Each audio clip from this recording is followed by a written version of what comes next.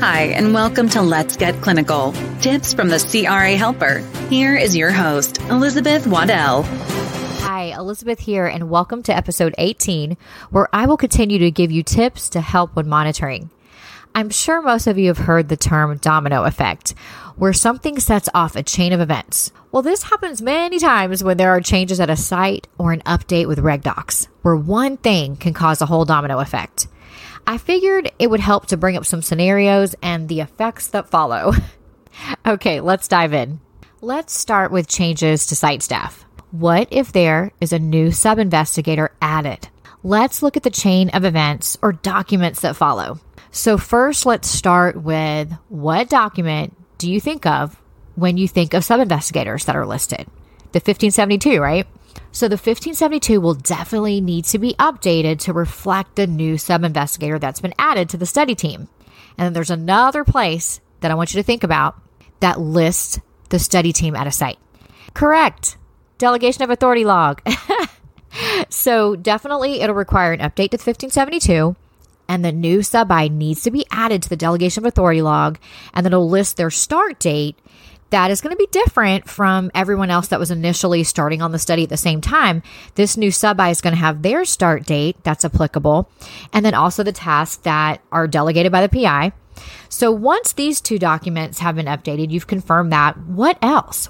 So just like I've mentioned before regarding study staff, the new sub-I will need to have the following documents filed: a CV, a medical license, and because they're listed on the 1572, they're going to need to have a signed financial disclosure form.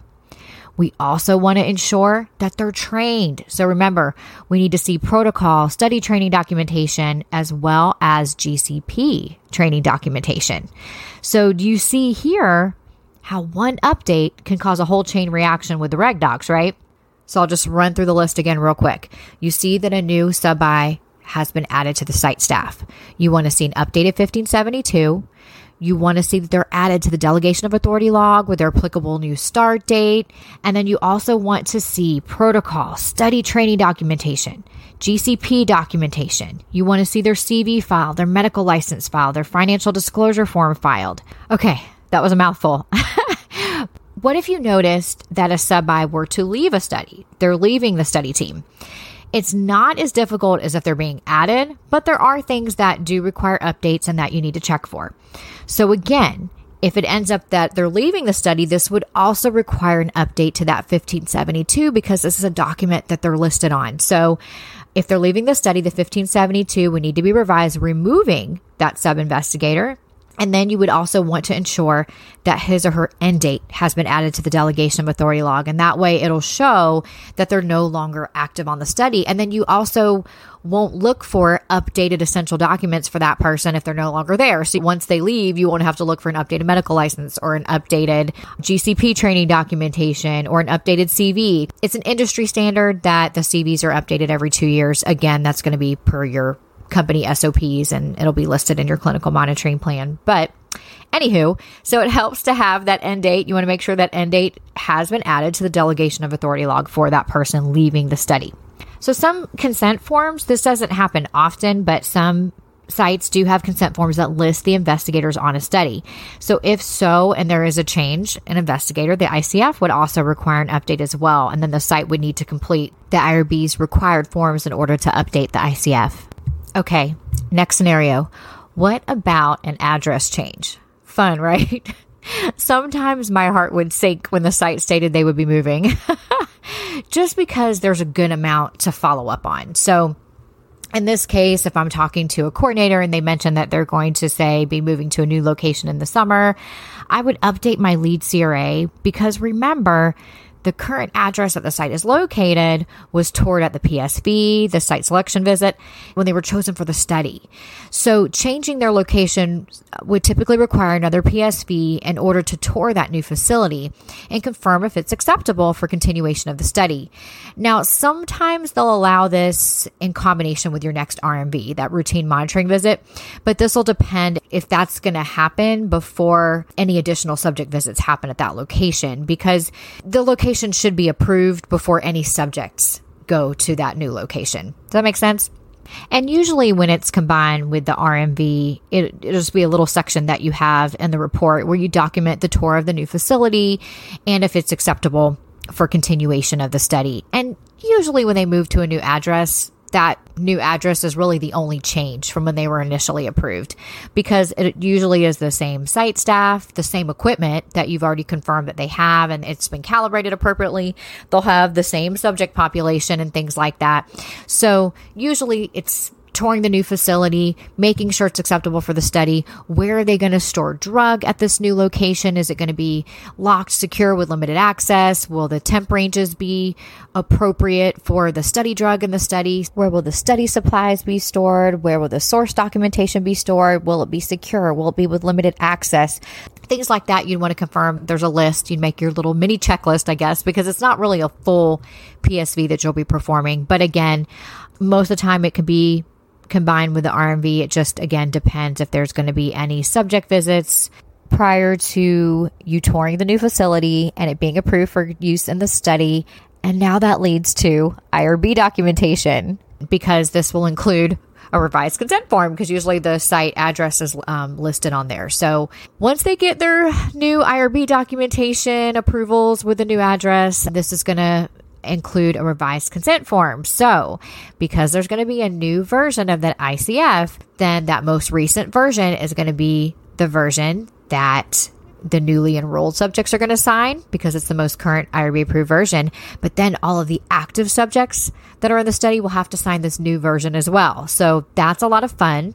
But again, that's why it's very important to document and keep track of every ICF version that is in the study, because you want to make sure that all newly consented subjects sign the most recent, most current IRB approved version of the consent form, as well as all active subjects. So it's definitely important to keep track of all the versions. And the best way that I like to do it is through maintaining an ICF tracking log. Okay, now that I've gone on and on about the ICFs, there are other documents that are going to require updates due to a new site address. So again, what document do you think of that contains site addresses, PI address, all the addresses where the study is going to be conducted? What document do you think of? Correct again, the 1572. So that is going to require an update of the new study site address.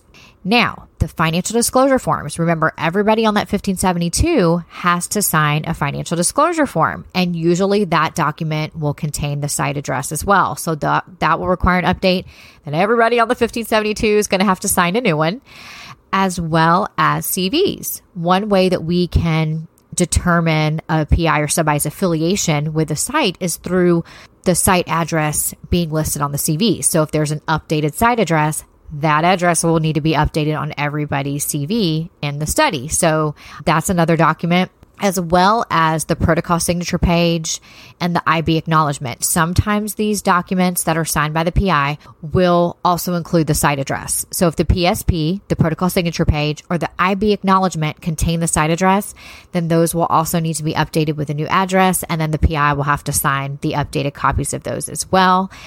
And also regarding contracts, agreements, the CDA, you want to check with your lead or someone, maybe a contact in the study startup group, who in turn may confirm with legal how they want to handle updating contracts, agreements, and the CDA in regard to the new site address. So there's going to definitely be a lot of hands and guidance that you'll receive from different individuals on the study team, and they will help you to know exactly everything that's required to be updated with this new site address.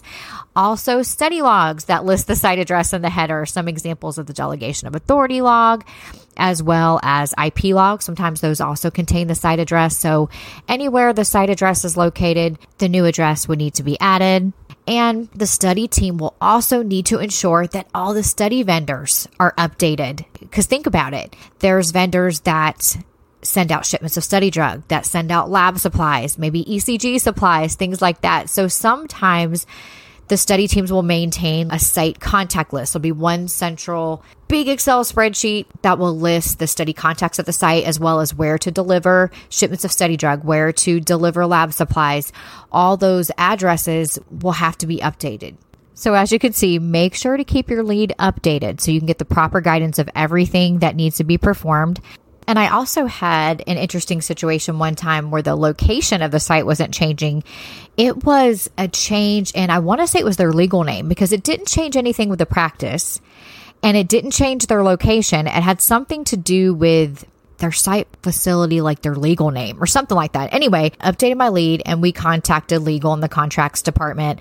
And I remember them wanting me to confirm, I think something with the tax ID, if that was going to be changed or affected. But anyway, so in a situation like this, you see where different departments directed me what to confirm with the site, and then they directed me what required an update. So definitely let your lead know when you receive any update like this with the site, and they will work with the different departments to get the answers that you need and to give you the proper guidance of what requires an update. So here's another scenario that leads to a chain of events. What if you're reviewing the source and you notice that a subject does not meet eligibility criteria, even though the PI has signed off regarding the subject meeting all inclusion and no exclusion criteria? And this can definitely happen where a subject's been approved by the PI and they've been randomized to study drug, and you find out when you go there to monitor that they really were not eligible. Now, most studies I have been assigned to will have a medical monitor. They're usually so much of a blessing. They're very experienced in that therapeutic area, and they provide medical expertise and oversight for the study, and the sites can contact them regarding eligibility questions, allowed and disallowed medications, safety issues, following up on SAEs and things like that. And also CRAs on most of the studies that I've been on, we could contact the medical monitor directly with any questions that we have while we're monitoring. And that happens.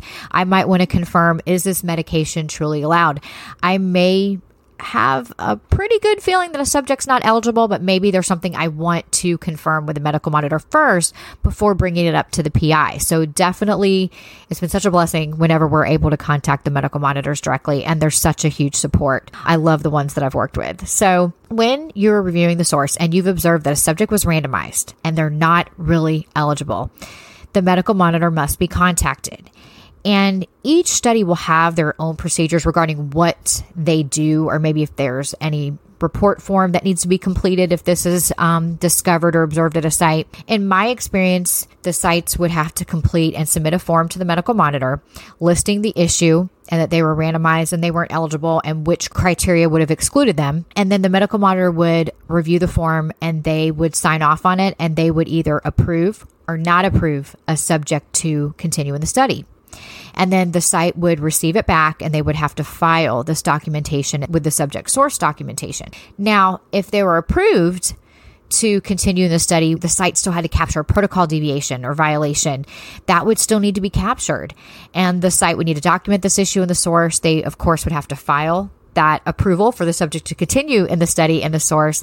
And they would also need to submit this deviation or violation to the IRB per their reporting guidelines. Each IRB has their own guidelines of what they require to be submitted to them, but the fact that an issue of a subject not eligible that was randomized to study drug could affect safety and data integrity, most IRBs are going to want to know about this one.